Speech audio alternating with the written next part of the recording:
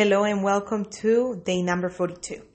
People forget how fast you did a job, but they remember how well you did it.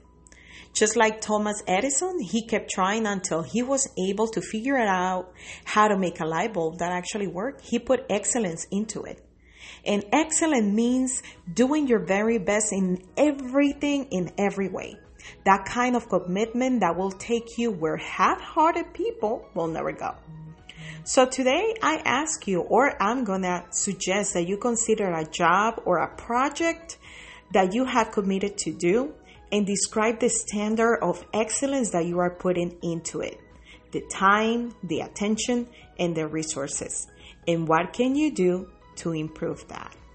Think about it and make it happen and make it in an excellent way. You can do it.